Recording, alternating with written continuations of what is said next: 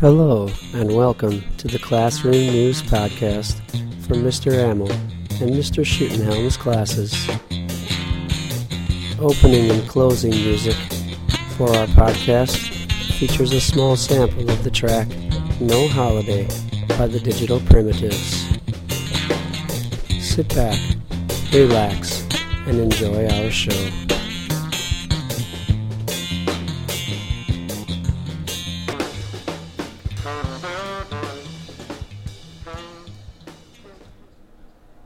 Hi, it's Mr. Amel with a quick classroom news update. Fourth graders got math tests back today. Just a reminder that students can come in and make up skills from their math test. Any area on the test in which they were not proficient can come in and show understanding or get some practice on a skill and then receive a proficient score for that skill. Other things that are coming up in our classroom: WKCE testing starts next week for fifth graders. 3 days next week, and every day they will have testing. And then the week after that, WKCE testing starts for fourth graders. And I believe fourth graders have 5 days of testing.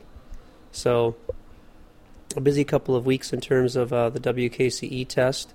And also conference slips went home today. And we will have conferences coming up soon, so look for those slips and those times. Check to see if those conference times will work for you. If not, let us know, and we will try to reschedule your conference for a better time.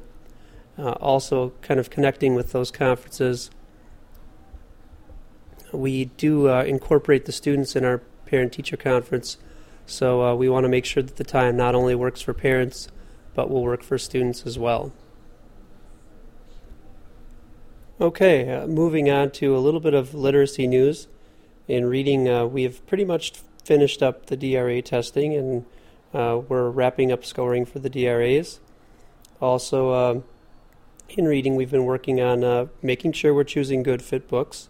Also, reading fluency. Students have been working on reading fluently and with expression. Choosing a good fit book is a part of that. And also they've been doing some recording of their reading so they can listen to that reading and listen for fluency and expression. We've also been working on our thinking about reading, our comprehension strategies, things like making inferences, making predictions, and making connections. Along with that, providing strong evidence from the story or strong explanations to support our thinking. That's all for today. Thanks for listening to our Classroom News Podcast, and I hope you enjoyed the show, and I hope you'll keep checking in to hear about what we're doing. Thanks.